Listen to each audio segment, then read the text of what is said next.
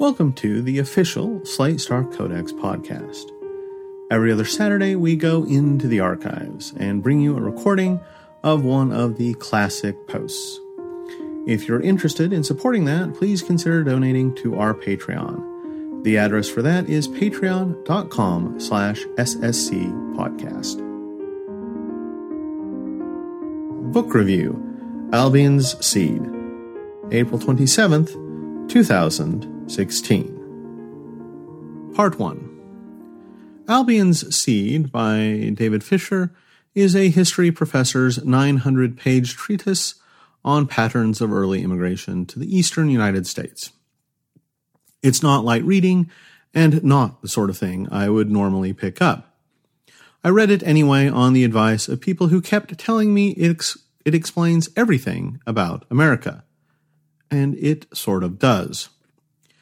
In school, we tend to think of the original American colonists as Englishmen, a maximally non-diverse group who form the background for all of the diversity and ethnic conflict to come later. Fischer's thesis is the opposite. Different parts of the country were settled by very different groups of Englishmen with different regional backgrounds, religions, social classes, and philosophies. The colonization process essentially extracted a single stratum of English society, isolated it from all others, and then plunked it down on its own somewhere in the eastern U.S. I used to play Alpha Centauri, a computer game about the colonization of its namesake star system. One of the dynamics that made it so interesting was its backstory, where a Puerto Rican survivalist, an African plutocrat, and other colorful characters organized their own colonial expeditions and competed to seize territory and resources. You got to explore not only the settlement of a new world, but the settlement of a new world by societies dominated by extreme founder effects. What kind of weird pathologies and wonderful innovations do you get when a group of overly romantic Scottish environmentalists is allowed to develop its own trajectory free of all non-overly romantic Scottish environmentalist influences? Albion's Seed argues that this is basically the process that formed several early U.S. states. Fischer describes 4 of these migrations: the Puritans to New England in the 1620s, the Cavaliers to Virginia in the 1640s, the Quakers to Pennsylvania in the 1670s, and the Borderers to Appalachia in the 1700s. Part 2. A. The Puritans. I hear about these people every Thanksgiving, then never think about them again for the next 364 days. They were a Calvinist sect that dissented against the Church of England and followed their own brand of dour, industrious, fun-hating Christianity. Most of them were from East Anglia, the part of England just northeast of London. They came to America partly because they felt persecuted, but mostly because they thought England was full of sin, and they were at risk of absorbing the sin by osmosis if they didn't get away quick and build something better. They really liked city on a hill metaphors. I knew about the Mayflower. I knew about the black hats and silly shoes. I even knew about the time Squanto threatened to release a bioweapon buried under Plymouth Rock that would bring about the apocalypse. But I didn't know that the Puritan migration to America was basically a eugenicist wet dream. Much like e.g. Unitarians today, the Puritans were a religious group that drew disproportionately from the most educated and education-obsessed parts of the English populace. Literacy among immigrants to Massachusetts was twice as high as the English average, and in an age when the vast majority of Europeans were farmers, most immigrants to Massachusetts were skilled craftsmen or scholars. And the Puritan homeland of East Anglia was an unusually intellectual place, with strong influences from Dutch and continental trade, Historian Havelock Ellis finds that it accounts for a much larger proportion of literary, scientific, and intellectual achievement than any other part of England. Furthermore, only the best Puritans were allowed to go to Massachusetts. Fischer writes that it may have been the only English colony that required some of its immigrants to submit letters of recommendation, and that those who did not fit in were banished to other colonies and sent back to England. Puritan headhunters went back to England to recruit godly men and honest men who must not be of the poorer sort. Interesting Puritan facts. 1. Sir Henry Vane, who was briefly governor of Massachusetts at the age of 24, was so rigorous in his Puritanism that he believed only the thrice-born to be truly saved. 2. The Great Seal of the Massachusetts Bay Company featured an Indian with arms beckoning and 5 English words flowing from his mouth. Come over and help us. Northern New Jersey was settled by Puritans who named their town after the New Ark of the Covenant, modern Newark. 4. Massachusetts clergy were very powerful. Fischer records the story of a traveler asking a man, "Are you the parson who serves here?" Only to be corrected, "I am, sir, the parson who rules here." 5. The Puritans tried to import African slaves, but they all died of the cold. 6. In 1639, Massachusetts declared a day of humiliation to condemn novelties, oppression, atheism, excess, superfluity, idleness, contempt of authority, and trouble in other parts to be remembered. 7. The average family size in Waltham, Massachusetts in the 1730s was 9.7 children. 8. Everyone was compelled by law to live in families. Town officials would search the town for single people and, if found, order them to join a family. If they refused, they were sent to jail. 9. 98% of adult Puritan men were married, compared to only 73% of adult Englishmen in general. Women were under special pressure to marry, and a Puritan proverb said that women dying maids lead apes in hell. 10. 90% of Puritan names were taken from the Bible. Some Puritans took pride in their learning by giving their children obscure biblical names they would expect nobody else to have heard of, like Maher-Shalal-Hash-Baz. Others chose random biblical terms that might not have technically been intended as names. The son of Bostonian Samuel Pond was named Mene Tekelu Farsa Pond. Still others chose biblical words completely at random and named their children things like maybe or notwithstanding. 11. Puritan parents traditionally would send children away to be raised with other families and raise those families' children in turn, in the hopes that the lack of familiarity would make the children behave better. 12. In 1692, 25% of women over the age of 45 in Essex County were accused of witchcraft. 13. Massachusetts passed the first law mandating universal public education, which was called the Old Deluder Law in honor of its preamble, which began, it being one chief project of that old deluder, Satan, to keep men from the knowledge of the Scriptures. 14. Massachusetts cuisine was based around meat and vegetables submerged in plain water and boiled relentlessly without seasonings of any kind. 15. Along with the famous Scarlet A for adultery, Puritans could be forced to wear B for blasphemy, C for counterfeiting, D for drunkenness, and so on. 16. Wasting time in Massachusetts was literally a criminal offense, listed in the law code, and several people were in fact prosecuted for it. 17. This wasn't even the nadir of weird, hard-to-enforce Massachusetts laws. Another law just said, If any man shall exceed the bounds of moderation, we shall punish him severely. Harriet Beecher Stowe wrote of Massachusetts Puritanism, "The underlying foundation of life in New England was one of profound, unutterable, and therefore unuttered melancholy, which regarded human existence itself as a ghastly risk, and, in the case of the vast majority of human beings, an inconceivable misfortune.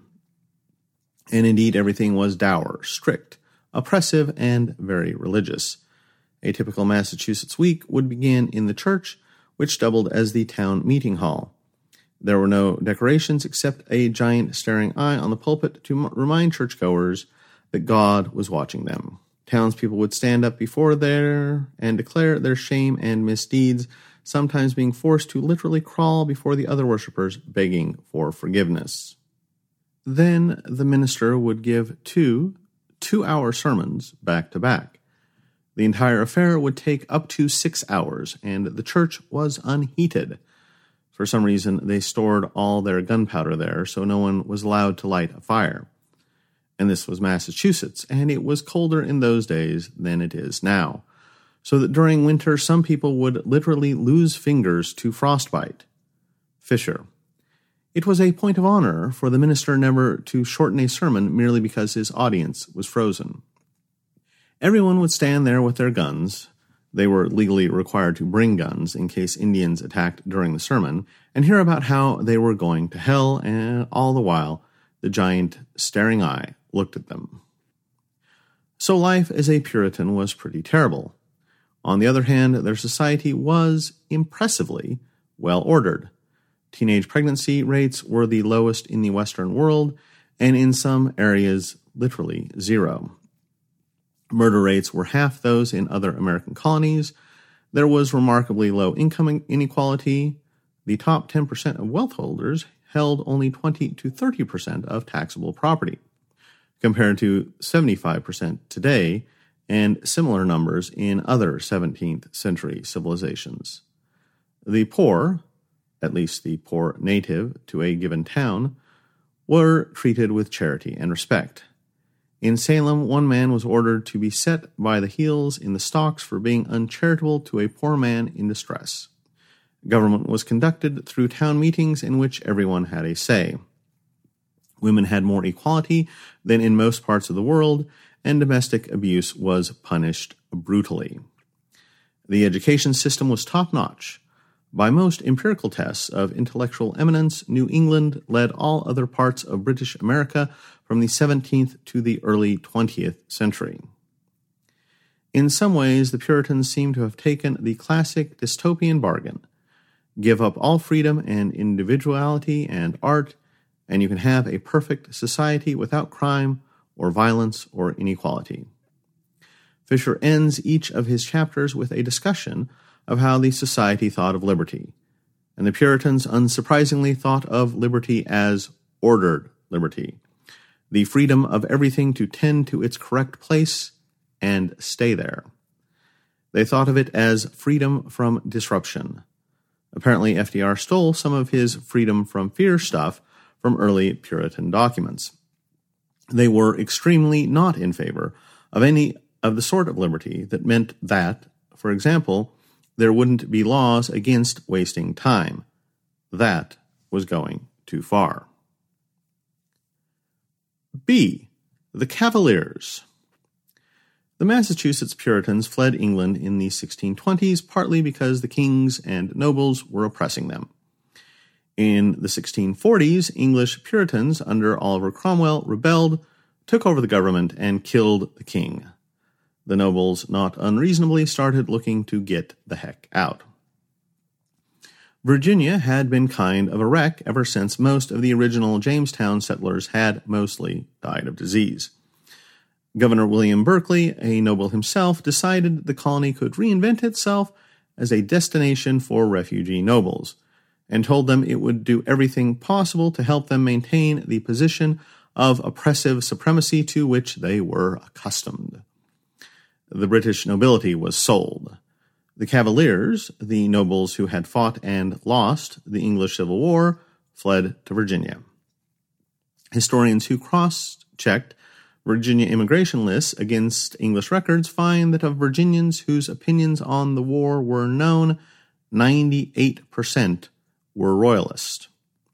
They were overwhelmingly Anglican, mostly from agrarian southern England, and all related to each other in the incestuous way of nobility everywhere. It is difficult to think of any ruling elite that has been more closely interrelated since the Ptolemies. There were 12 members of Virginia's Royal Council. In 1724, all, without exception, were related to one another by blood or marriage. As late as 1775, every member of that august body was descended from a councillor who had served in 1660. These aristocrats didn't want to do their own work, so they brought with them tens of thousands of indentured servants. More than 75% of all Virginia immigrants arrived in this position. Some of these people came willingly on a system where their master paid their passage over and they would be free after a certain number of years. Others were sent by the courts as punishments. Still others were just plain kidnapped. The gender ratio was 4-1 in favor of men, and there were entire English gangs dedicated to kidnapping women and sending them to Virginia, where they fetched a high price. Needless to say, these people came from a very different stratum than their masters or the Puritans. People who came to Virginia mostly died. They died of malaria, typhoid fever, amoebiasis, and dysentery. Unlike in New England, where Europeans were better adapted to the cold climate than Africans, in Virginia it was Europeans who had the higher disease-related mortality rate. The whites who survived tended to become sluggish and indolent, according to the Universal Report of Travelers and Chroniclers. Although I might be sluggish and indolent too if I had been kidnapped to go to work on some rich person's farm, and sluggishness, indolence was an option. The Virginians tried their best to oppress white people. Really, they did. The depths to which they sank in trying to oppress white people almost boggle the imagination.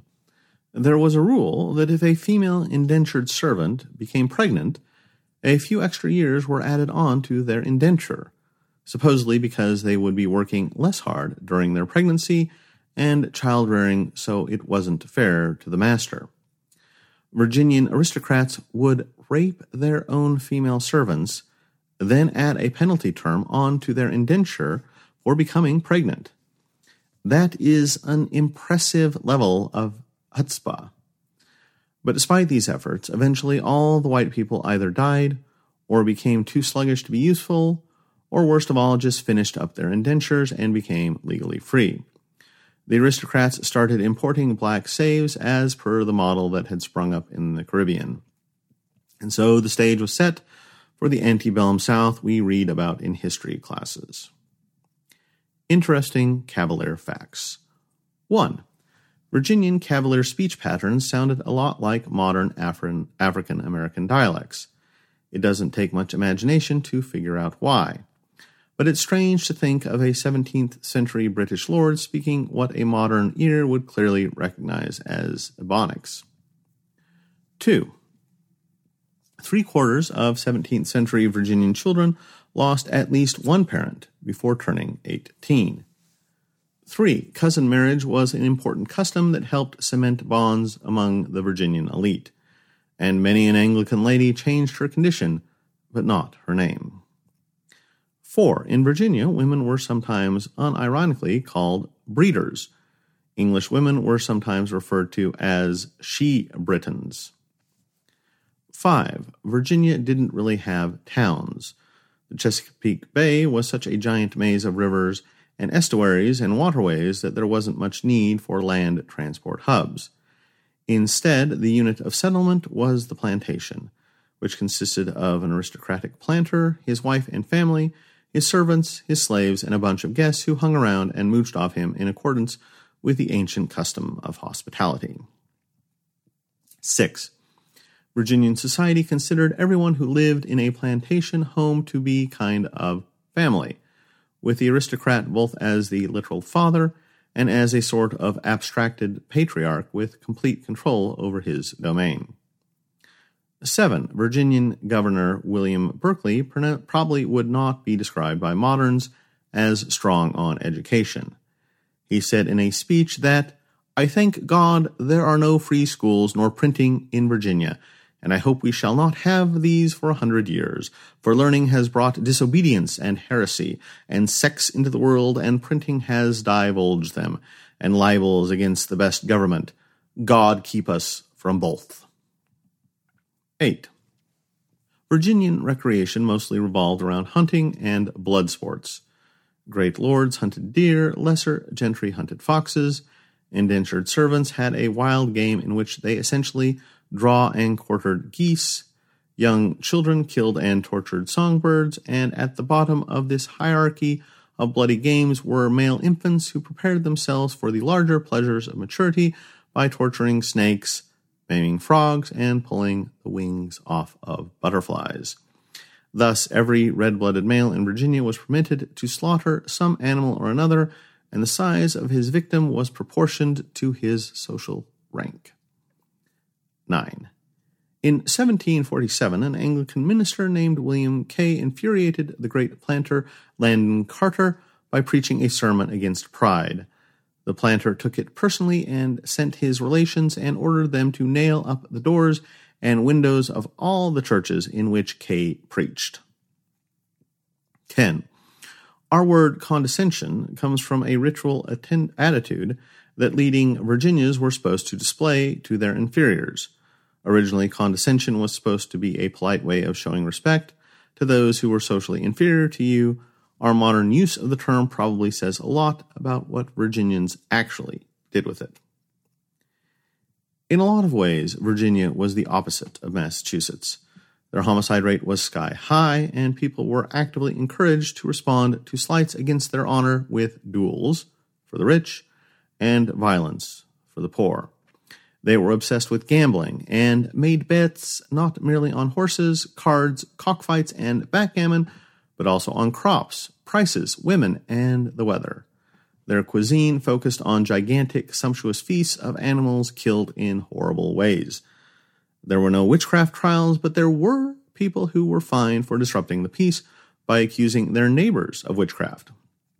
Their church sermons were 20 minutes long on the dot. The Puritans naturally thought of the Virginians as completely lawless, reprobate sinners, but this is not entirely true. Virginian church sermons might have been 20 minutes long, but Virginian ballroom dance lessons could last 9 hours. It wasn't that the Virginians weren't bound by codes, just that those codes were social rather than moral. And Virginian nobles weren't just random jerks, they were carefully cultivated jerks. Planters spared no expense to train their sons to be strong, forceful, and not take nothing from nobody. They would encourage and reward children for being loud and temperamental on the grounds that this indicated a strong personality, and having a strong personality was fitting of a noble. When this worked, it worked really well. Witness natural leaders and self-driven polymaths like George Washington and Thomas Jefferson. More often, it failed catastrophically. The rate of sex predation and rape in Virginia was at least as high as anywhere else in North America. The Virginian Cavaliers had an obsession with liberty, but needless to say, it was not exactly a sort of liberty of which the ACLU would approve. I once heard someone argue against libertarians like so. Even if the government did not infringe on liberties, we would still be unfree for other reasons. If we had to work, we would be subject to the whim of bosses. If we were poor, we would not be free to purchase most of the things we want. In any case, we are oppressed by disease, famine, and many other things besides government that prevent us from implementing our ideal existence. The Virginians took this idea and ran with it in the wrong direction. No, they said, we wouldn't be free if we had to work, therefore we insist upon not working. No, we wouldn't be free if we were limited by poverty, therefore we insist upon being extremely rich. Needless to say, this conception of freedom required first indentured servitude and later slavery to make it work. But the Virginians never claimed that the servants or slaves were free. That wasn't the point. Freedom, much like wealth, was properly distributed according to rank. Nobles had as much as they wanted, the middle class enough to get by on, and everyone else none at all. And Virginian noble would have gone to his grave insisting that a civilization without slavery could never have citizens who were truly free. C. The Quakers. Fischer warns against the temptation to think of the Quakers as normal modern people. But he has to warn us precisely because it's so tempting. Where the Puritans seem like dystopian caricatures of virtue, and the Cavaliers like a dystopian caricature of vice, the Quakers just seem ordinary. Yes, they're kind of religious cult. They're the kind of religious cult any of us might found if we were thrown back to the 17th century. Instead, they were founded by a weaver's son named George Fox. He believed people were basically good and had an inner light that connected them directly to God without the need for priesthood, ritual, Bible study, or self-denial. Mostly people just needed to listen to their consciences and be nice. Since everyone was equal before God, there was no point in holding up distinctions between lords and commoners. Quakers would just address everybody as friend. And since the Quakers were among the most persecuted sects at the time, they developed an insistence on tolerance and freedom of religion, which, unlike the Puritans, they stuck to even when shifting fortunes put them on top. They believed in pacifism, equality of the sexes, racial harmony, and a bunch of other things which seem pretty hippie-ish even today, let alone 1650. England's top Quaker in the late 1600s was William Penn. Penn is universally known to Americans as that guy Pennsylvania is named after, but actually was a larger-than-life 17th century Superman. Born to the nobility, Penn distinguished himself early on as a military officer. He was known for beating legendary duelists in single combat and then sparing their lives with sermons about how murder was wrong. He gradually started having mystical visions, quit the military, and converted to Quakerism. Like many Quakers, he was arrested for blasphemy. Unlike many Quakers, they couldn't make the conviction stick. In his trial, he conducted his defense so brilliantly that the jurors refused to convict him even when threatened with prison themselves, and the case became a landmark in the history of trial by jury. When the state finally found a pretext on which to throw him in prison, he spent his incarceration composing one of the noblest defenses of religious liberty ever written, conducting a successful male-based courtship with England's most eligible noblewoman, and somehow gaining the personal friendship and admiration of King Charles II. Upon his release, the king liked him so much that he gave him a large chunk of the eastern United States on a flimsy pretext of repaying a family debt. Penn didn't want to name his new territory Pennsylvania. He recommended just Sylvania, but everybody else overruled him, and Pennsylvania it was.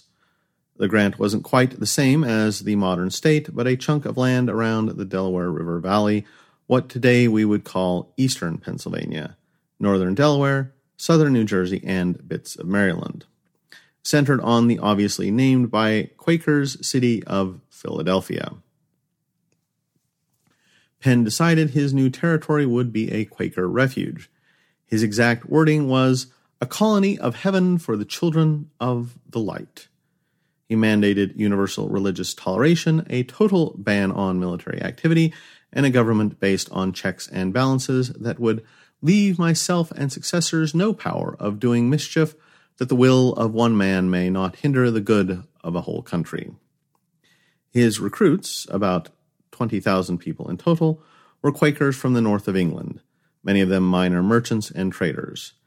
They disproportionately included the Britons of Norse descent, common in that region, who formed a separate stratum and had never really gotten along with the rest of the British population. They were joined by several German sects close enough to Quakers that they felt at home there, These became the ancestors of, among other groups, the Pennsylvania Dutch, Amish, and Mennonites. Interesting Quaker facts. 1. In 1690, a gang of pirates stole a ship in Philadelphia and went up and down the Delaware River, stealing and plundering. The Quakers got in a heated, but brotherly, debate about whether it was morally permissible to use violence to stop them. When the government finally decided to take action, contrary Minister George Keith dissented and caused a major schism in the faith.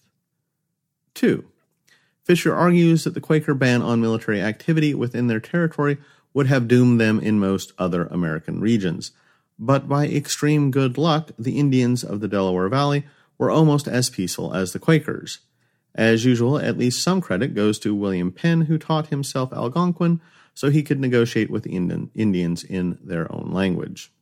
3. Quakers' marriage customs combined a surprisingly modern idea of romance with extreme bureaucracy.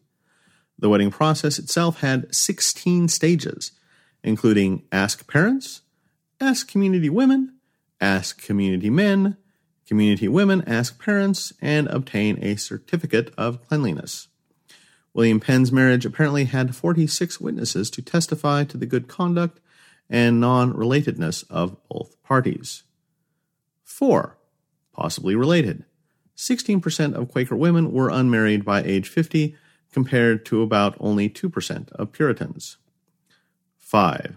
Quakers promoted gender equality, including the, at the time scandalous, custom of allowing women to preach, condemned by the Puritans as the crime of she-preaching.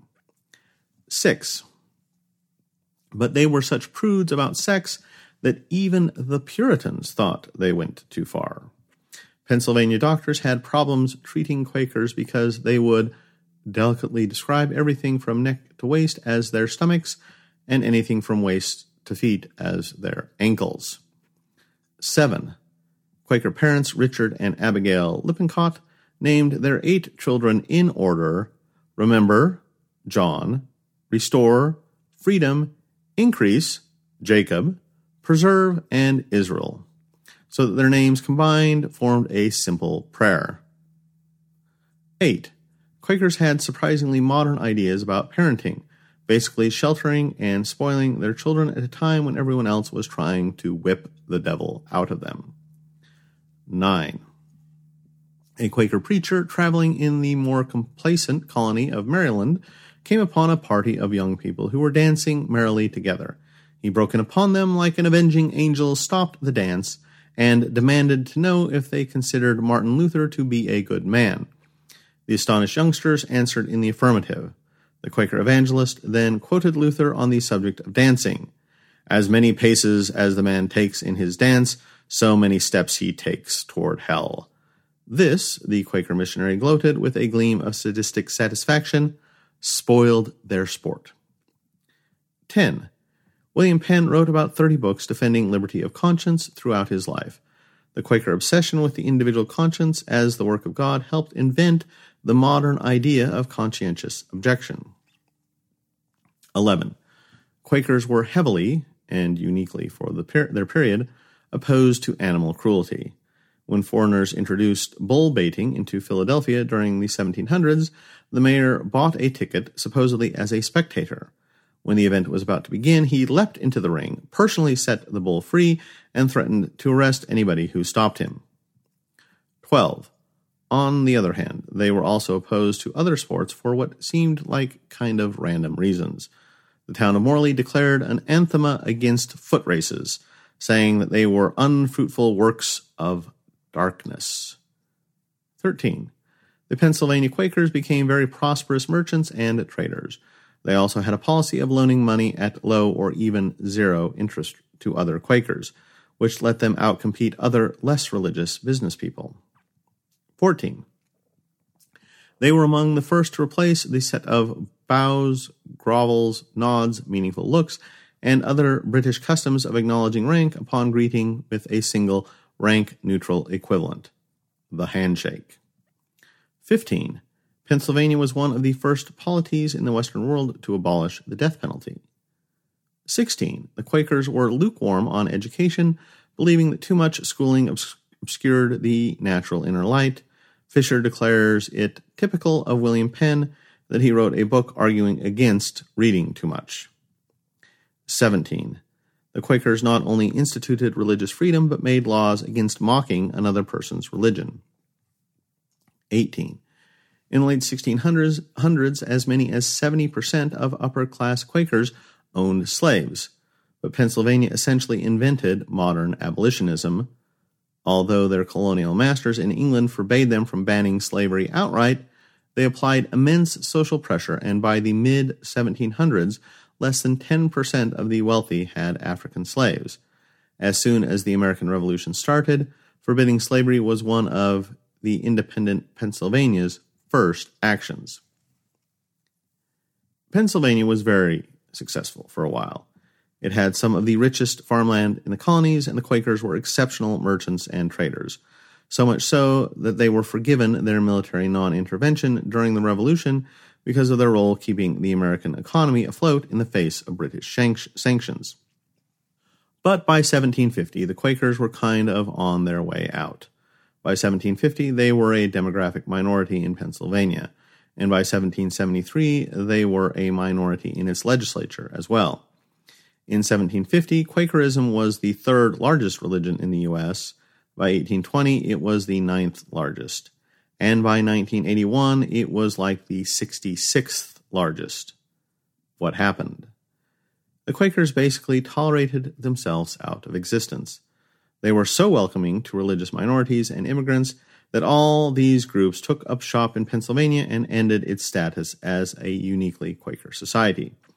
At the same time, the Quakers themselves became more fanatical, and many dropped out of politics believing it to be too worldly a concern for them. This was obviously fatal to their political domination. The most famous Pennsylvanian statesman of the Revolutionary era, Benjamin Franklin, was not a Quaker at all, but a first-generation immigrant from New England. Finally, Quakerism was naturally extra susceptible to that thing where Christian denominations become indistinguishable from liberal modernity and fade into the secular background.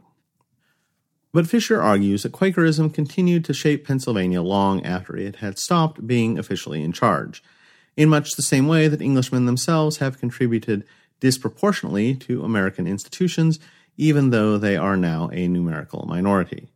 The Pennsylvanian leadership on abolitionism, penal reform, and death penalty, and so on, all happened after the colony was officially no longer Quaker-dominated. And it's hard not to see Quaker influence on the ideas of the modern U.S., which was, after all, founded in Philadelphia. In the middle of the Puritans demanding strict obedience to their dystopian hive society, and the Cavaliers demanding everybody bow down to a transplanted nobility, the Pennsylvanians, who became the thought leaders of the Mid-Atlantic region, including to a limited degree New York City, were pretty normal and had a good opportunity to serve as power brokers and middlemen between the North and South. Although there are seeds of traditionally American ideas in every region, the Quakers really stand out in terms of freedom of religion, freedom of thought, checks and balances, and the idea of universal equality. It occurs to me that William Penn might be literally the single most successful person in history. He started out as a minor noble following a religious sect that everybody despised, and managed to export its principles to Pennsylvania, where they flourished and multiplied. Pennsylvania then managed to export its principles to the United States, and the United States exported them to the world. I'm not sure how much of the suspiciously Quaker character of modern society is a direct result of William Penn, but he was in one heck of a right place at one heck of a right time. D. The Borderers. The Borderers are usually called the Scots-Irish, but Fischer dislikes this term because they are neither Scots, as we usually think of Scots, nor Irish, as we usually think of Irish. Instead, they're a bunch of people who lived on both sides of the Scottish-English border in the late 1600s. None of this makes sense without realizing that the Scottish-English border was terrible. Every couple of years, the King of England would invade Scotland or vice versa. From the year 1040 to 1745, every English monarch but 3 suffered a Scottish invasion or became an invader in his turn. These invasions generally involved burning down all the border towns and killing a bunch of people there. Eventually, the two sides started getting pissed with each other and would also torture, murder all of the enemy's citizens they could get their hands on, i.e. any who were close enough to the border to reach before the enemy could send in their armies. As if this weren't bad enough, outlaws quickly learned they could plunder one side of the border, then escape to the other before anyone brought them to justice, so the whole area basically became one giant cesspool of robbery and murder. In response to these pressures, the border people militarized and stayed feudal long past the point where the rest of the island had started modernizing.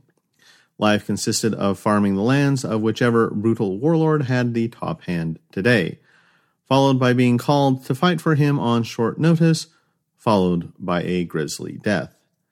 The border people dealt with it as best they could, and developed a culture marked by extreme levels of clannishness, xenophobia, drunkenness, stubbornness, and violence.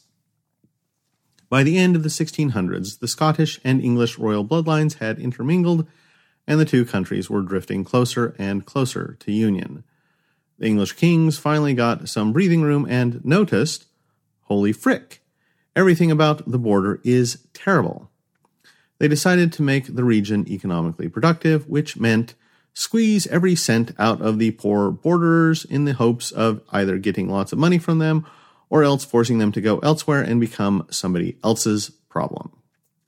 Sometimes absentee landlords would just evict everyone who lived in an entire region en masse, replacing them with people they expected to be easier to control. Many of the borderers fled to Ulster in Ireland, which England was working on colonizing as a Protestant bulwark against the Irish Catholics, and where the Crown welcomed violent, warlike people as a useful addition to their Irish Catholic fighting project. But Ulster had some of the same problems as the border, and also the Ulsterites started worrying that the border cure was worse than the Irish Catholic disease.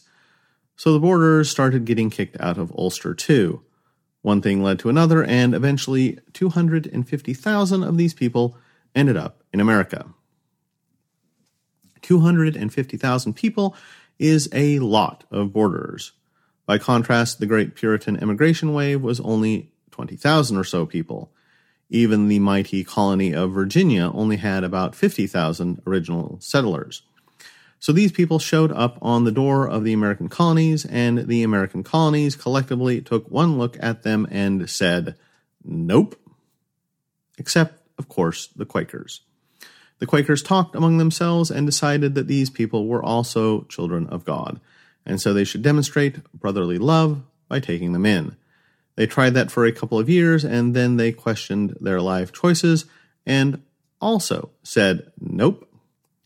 And they told the borderers that Philadelphia and the Delaware Valley were actually kind of full right now, but there was lots of unoccupied land in western Pennsylvania, and the Appalachian Mountains were very pretty at this time of year. So why didn't they head out that way as fast as it was physically possible to go? At the time, the Appalachians were kind of the booby prize of American colonization. Hard to farm, hard to travel through, and exposed to hostile Indians. The borderers fell in love with them. They came from a pretty marginal and unproductive territory themselves, and the Appalachians were far away from everybody and full of fun Indians to fight. Soon the Appalachian strategy became the accepted response to border immigration and was taken up from Pennsylvania in the north to the Carolinas in the south. A few New Englanders hit on a similar idea and sent their own borderers to colonize the mountains of New Hampshire. So the borderers all went to Appalachia and established their own little rural clans there, and nothing at all went wrong except for the entire rest of American history. Interesting border facts. 1. Colonial opinion on the borderers differed within a very narrow range. One Pennsylvanian writer called them the scum of two nations.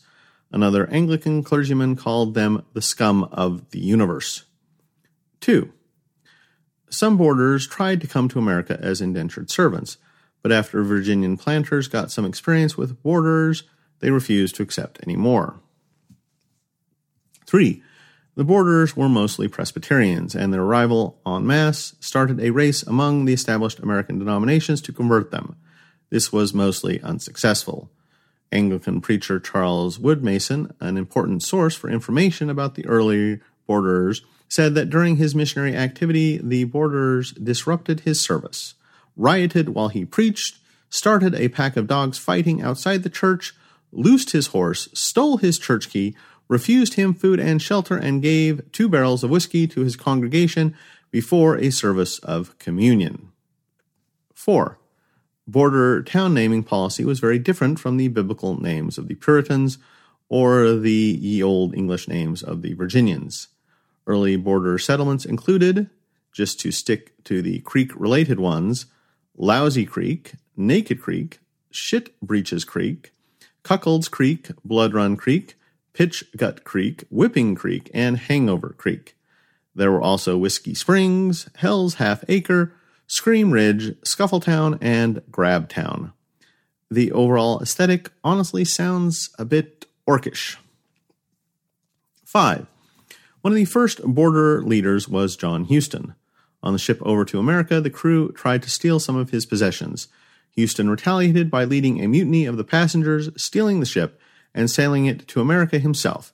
He settled in West Virginia. One of his descendants was the famous Texan Sam Houston. 6. Traditional border prayer. Lord, grant that I may always be right, for thou knowest I am hard to turn. 7. The backcountry folk bragged that one interior county of North Carolina had so little learning that the only literate inhabitant was elected county reader. 8. The border accent contained English, Scottish, and Irish elements, and is, uncoincidentally, very similar to the typical country western singer accent of today. 9. The borders were famous for family feuds in England, including the Johnson clan's habit of adorning their houses with the flayed skins of their enemies, the Maxwells, in a blood feud that continued for many generations.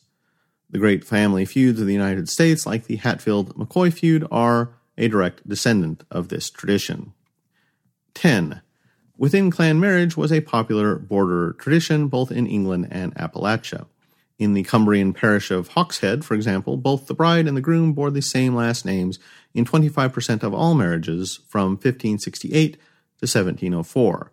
This led to the modern stereotype of Appalachians as inbred and incestuous.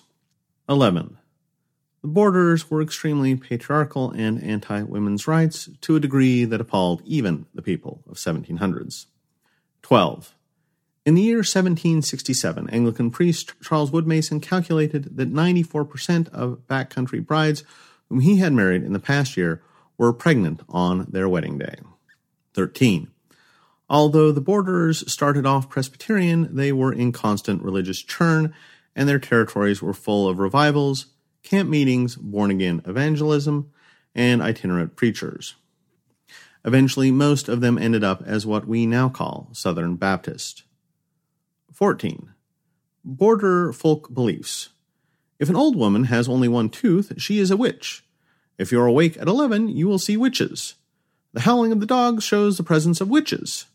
If your shoestring comes untied, witches are after you. If a warm current of air is felt, witches are passing. Also, wet a rag in your enemy's blood, put it behind a rock in the chimney, and when it rots, your enemy will die. Apparently, it was not a coincidence they were thinking about witches so much. 15. Border medical beliefs. A cure for homesickness is to sew a good charge of gunpowder on the inside of the shirt near the neck. That'll cure homesickness, all right. 16. More border medical beliefs. For fever, cut a black chicken open while alive and bind it to the bottom of your foot. Eating the brain of a screech owl is the only dependable remedy for headache. For rheumatism, apply split frogs to the feet. To reduce a swollen leg, split a live cat and apply while still warm. Bite the head off the first butterfly you see and you will get a new dress. Open the cow's mouth and throw a live toad frog down her throat. that this will cure her of hollowhorn. Also, blacksmiths protected themselves from witches by occasionally throwing live puppies into their furnaces. 17. Rates of public schooling in the backcountry settled by the borderers were the lowest in British North America, and sometimes involved rituals like barring out, where the children would physically keep the teacher out of school until he gave in and granted the students the day off.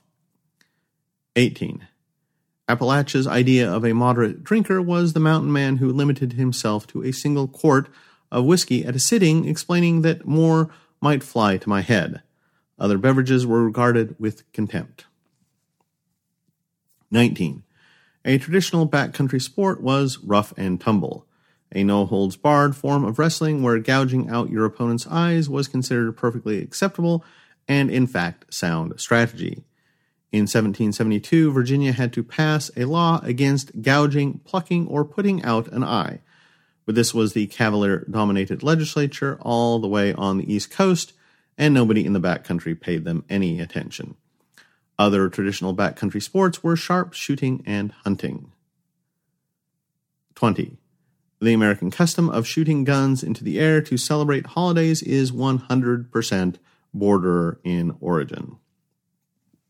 21. The justice system of the backcountry was heavy on lynching, originally a race-neutral practice and named after Western Virginia settler William Lynch. 22. Scottish Presbyterians used to wear red cloth around their neck to symbolize their religion. Other Englishmen nicknamed them rednecks. This may be the origin of the popular slur against Americans of border descent, though many other etiologies have been proposed. Cracker as a slur is attested to as early as 1766 by a colonist who says the term describes backcountry men who are great boasters. Other proposed etymologies, like slaves talking about whip crackers, seem to be spurious. This is not to paint borderers as universally poor and dumb.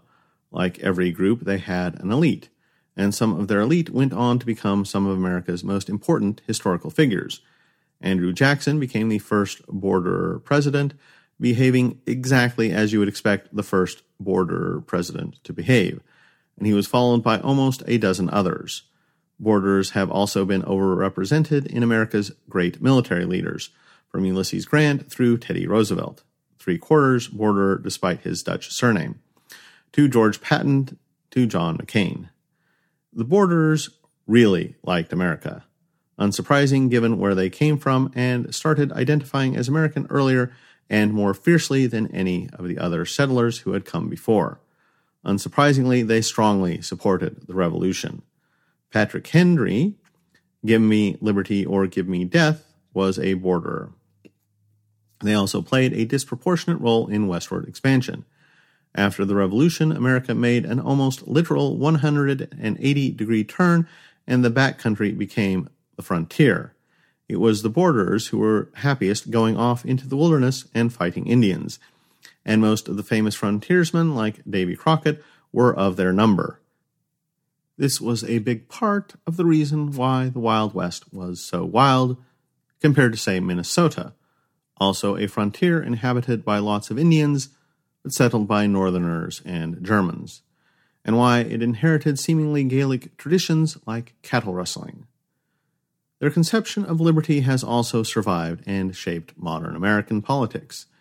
It seems essentially to be the modern libertarian Republican version of freedom from government interference, especially if phrased as, "Get the hell off my land," and especially if phrased that way through clenched teeth while pointing a shotgun at the offending party. Part 3. This is all interesting as history and doubly interesting as anthropology. But what relevance does it have for later American history and the present day? One of my reasons for reading this book was to see whether the link between Americans' political opinions and a bunch of their other religious/cultural/social traits, a blue tribe and red tribe, was related to the immigration patterns it describes. I'm leaning towards probably, But there's a lot of work to be done in explaining how the split among these four cultures led to a split among two cultures in the modern day. And with a little help from the book itself, I'm going to have to resort to the totally unfounded speculation. But the simplest explanation, that the Puritans and Quakers merged into one group, progressives, blue tribe, educated coastal elites, and the Virginians and borderers into another, conservatives, red tribe, rednecks, has a lot going for it. Many conservatives I read like to push the theory that modern progressivism is descended from the utopian Protestant experiments of early America, Puritanism and Quakerism, and that the Civil War represents Massachusetts' conquest of America. I always found this lacking in rigor. Puritanism and Quakerism are sufficiently different that positing a combination of them probably needs more intellectual work than just gesturing at, that Puritan Quaker thing. But the idea of a Puritan New England and a Quaker-ish Pennsylvania gradually blending together into a generic North seems plausible, especially given the high levels of interbreeding between the two. Some of our more progressive presidents, including Abraham Lincoln, were literally half Puritan and half Quaker. Such a merge would combine the Puritan emphasis on moral reform, education, and well-ordered society with the Quaker doctrine of niceness, tolerance, religious pluralism, individual conscience, and the inner light. It seems kind of unfair to just mix and match the most modern elements of each and declare that this proves they cause modernity, but there's no reason that couldn't have happened. The idea of Cavaliers and Borderers combining to form modern conservatism is buoyed by modern conservatism's obvious border influences, but complicated by its lack of much that is recognizably Cavalier. The Republican Party is hardly marked by its support for a hereditary aristocracy of gentlemen. Here I have to admit that I don't know as much about Southern history as I'd like. In particular, how were places like Alabama, Mississippi, etc. settled? Most sources I can find suggest that they were set up along the Virginian model of plantation-owning aristocrats, but if that's true, how did the modern populations come to so embody Fischer's description of borderers? In particular, why are they so Southern Baptist and not very Anglican? And what happened to all of those indentured servants the Cavaliers brought over after slavery put them out of business? What happened to that whole culture after the Civil War destroyed the plantation system? My guess is going to be that the indentured servants and the borderer population mixed pretty thoroughly, and that this stratum was hanging around providing a majority of the white bodies in the South, while the plantation owners were hogging the limelight. But I just don't know. A quick argument that I am not totally making all of this up. Here follows an election map of a presidential election showing definite blue areas and definite red areas. This is a map of voting patterns by county in the 2012 presidential election. The blue areas in the South carefully track the so-called black belt of majority African American areas. The ones in the Midwest are mostly big cities. Aside from those, the only people who vote Democrat are New England, very solidly, and the Delaware Valley region of Pennsylvania. In fact, you can easily see the distinction between the Delaware Valley, settled by Quakers in the east, and the backcountry area, settled by borderers in the west. Even the book's footnote about how a few borderers settled in the mountains of New Hampshire is associated with a few spots of red in the mountains of New Hampshire, ruining an otherwise near-perfect Democratic sweep of the North. One anomaly in this story is a kind of linear distribution of blue across southern Michigan, too big to be explained solely by the blacks of Detroit. But a quick look at Wikipedia's history of Michigan finds, quote, in the 1820s and 1830s, migrants from New England began moving to what is now Michigan in large numbers, though there was a trickle of New England settlers who arrived before this date. These were Yankee settlers. That is to say, they were descended from the English Puritans who settled New England during the colonial era. Due to the prevalence of New Englanders and New England transplants from upstate New York, Michigan was very culturally contiguous with early New England culture for much of its early history. The amount with which the New England Yankee population predominated made Michigan unique among frontier states in the antebellum period. Due to this heritage, Michigan was the forefront of the anti-slavery crusade and reforms during the 1840s and 1850s. End quote. Although I can't find proof of this specifically, I know that Michigan was settled from the south up, and I suspect that these New England settlers concentrated in the southern regions and that the north was settled by a more diverse group of whites who lacked the New England connection. Here's something else cool. We can't track borders directly because there's no borderer or Scots-Irish option on the U.S. Census. But Albion's seed points out that the borderers were uniquely likely to identify as just American, and deliberately forgot their past ancestry as fast as they could. Meanwhile, when the census asks an ethnicity question about where your ancestors came from, every year some people will stubbornly ignore the point of the question and put down America. No, this does not track the distribution of Native American population. Here is a map of the so-called unhyphenated Americans, taken from this site. Link in post. Here follows a map showing a strong red concentration of unhyphenated Americans running through Appalachia. We see a strong focus on the Appalachian Mountains, especially West Virginia, Tennessee, and Kentucky, bleeding into the rest of the South. Aside from West Pennsylvania, this is very close to where we would expect to find the borders. Could these be the same groups? Meanwhile, here is a map of where Obama underperformed the usual Democratic vote worst in 2008.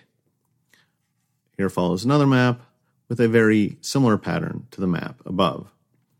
These maps are small and lossy, and surely unhyphenatedness is not an exact proxy for border ancestry, but they are nevertheless intriguing. You may also be interested in the Washington Post correlation between distribution of unhyphenated Americans and Trump voters, or the Atlantic's article on Trump and the borderers. If I'm going to map these cultural affiliations to ancestry, do I have to walk back on my previous theory that they are related to class? Maybe I should, but I also think we can posit complicated interactions between these ideas. Consider, for example, the interaction between race and class.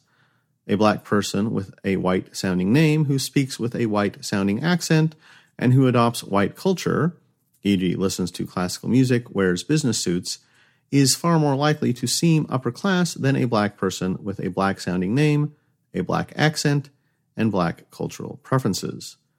A white person who seems black in some way, listens to hip-hop, wears baggy clothes, is more likely to seem lower class.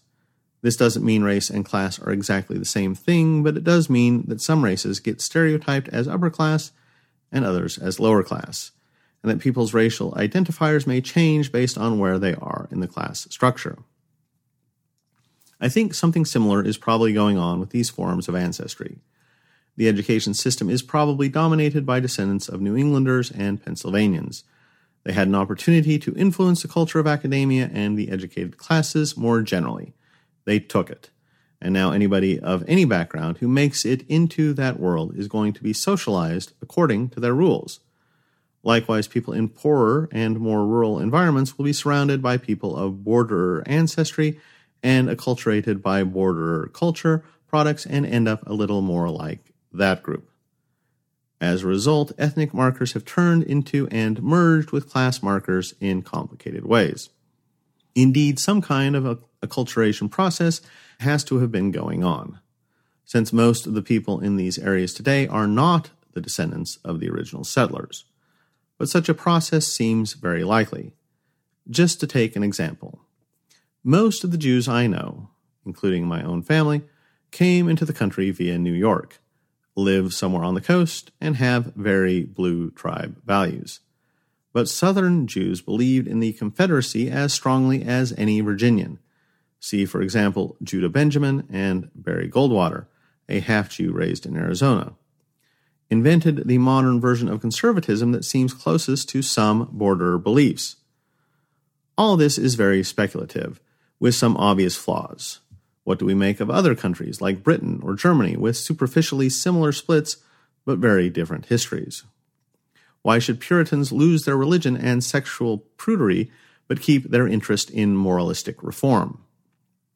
There are whole heaps of questions like these. But look, before I had any idea about any of this, I wrote that American society seems divided into two strata, one of which is marked by emphasis on education, interest in moral reforms, racial tolerance, low teenage pregnancy, academic/financial jobs, and Democratic Party affiliation. And furthermore, that this group was centered in the North. Meanwhile, now I learn that the North was settled by two groups that, when combined, have emphasis on education, interest in moral reforms, racial tolerance, low teenage pregnancy, and academic and mercantile history, and were the heartland of the historical Whigs and Republicans who preceded the modern Democratic Party.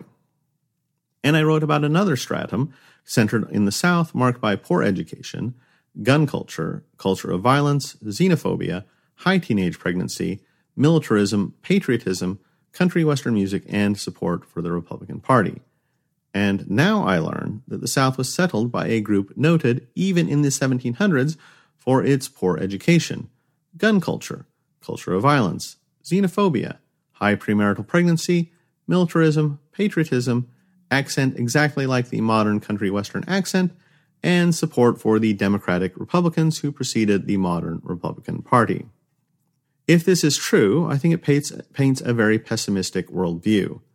The iceberg model of culture argues that apart from the surface cultural features we all recognize, like language, clothing, and food, there are deeper levels of culture that determine the features and institutions of a people. Whether they are progressive or traditional, peaceful or warlike, mercantile or self-contained, we grudgingly acknowledge these features when we admit that maybe making the Middle East exactly like America in every way is more of a long-term project than something that will happen as soon as we kick out the latest dictator and get treated as liberators. Part of us may still want to believe that pure reason is the universal solvent, that those Afghans will come around once they realize that being a secular, liberal democracy is obviously great. But we keep having deep culture shoved in our face again and again, and we don't know how to get rid of it. This has led to reasonable speculation that some aspects of it might even be genetic, something which would explain a lot, though not its ability to acculturate recent arrivals. This is a hard pill to swallow, even when we're talking about Afghanistan, but it becomes doubly unpleasant when we think about it in the sense of our neighbors and fellow citizens in a modern democracy. What, after all, is the point?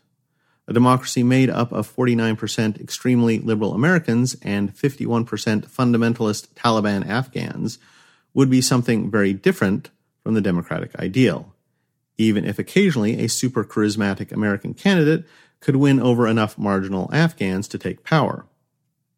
There's none of the give and take, none of the competition within the marketplace of ideas that makes democracy so attractive. Just two groups competing to dominate one another, with the fact that the competition is peaceful being at best a consolation prize.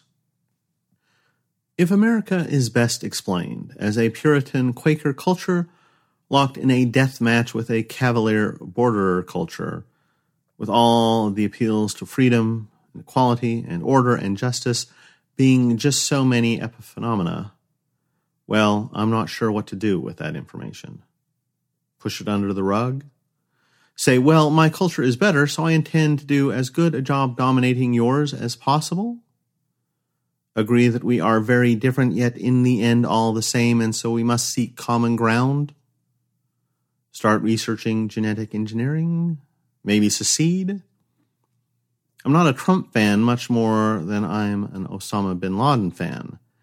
If somehow Osama ended up being elected president, should I start thinking, maybe that time we made a country that was 49% people like me and 51% members of the Taliban, maybe that was a bad idea.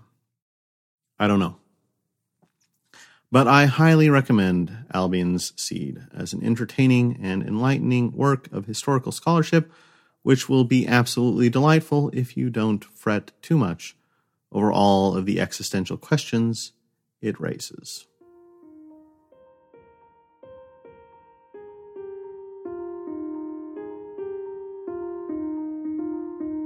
This audio version of Slate Star Codex is provided with the permission of Scott Alexander. I am not Scott. I'm Jeremiah, and you can find me at wearenotsaved.com, where I also have a podcast. For anyone wishing to reference this content, please do so by linking to the original post. If you think having an audio version of Slate Star Codex is valuable, and you have nothing better to do with your money, consider donating at patreon.com/SSC podcast, or leave us a review somewhere. Until next time.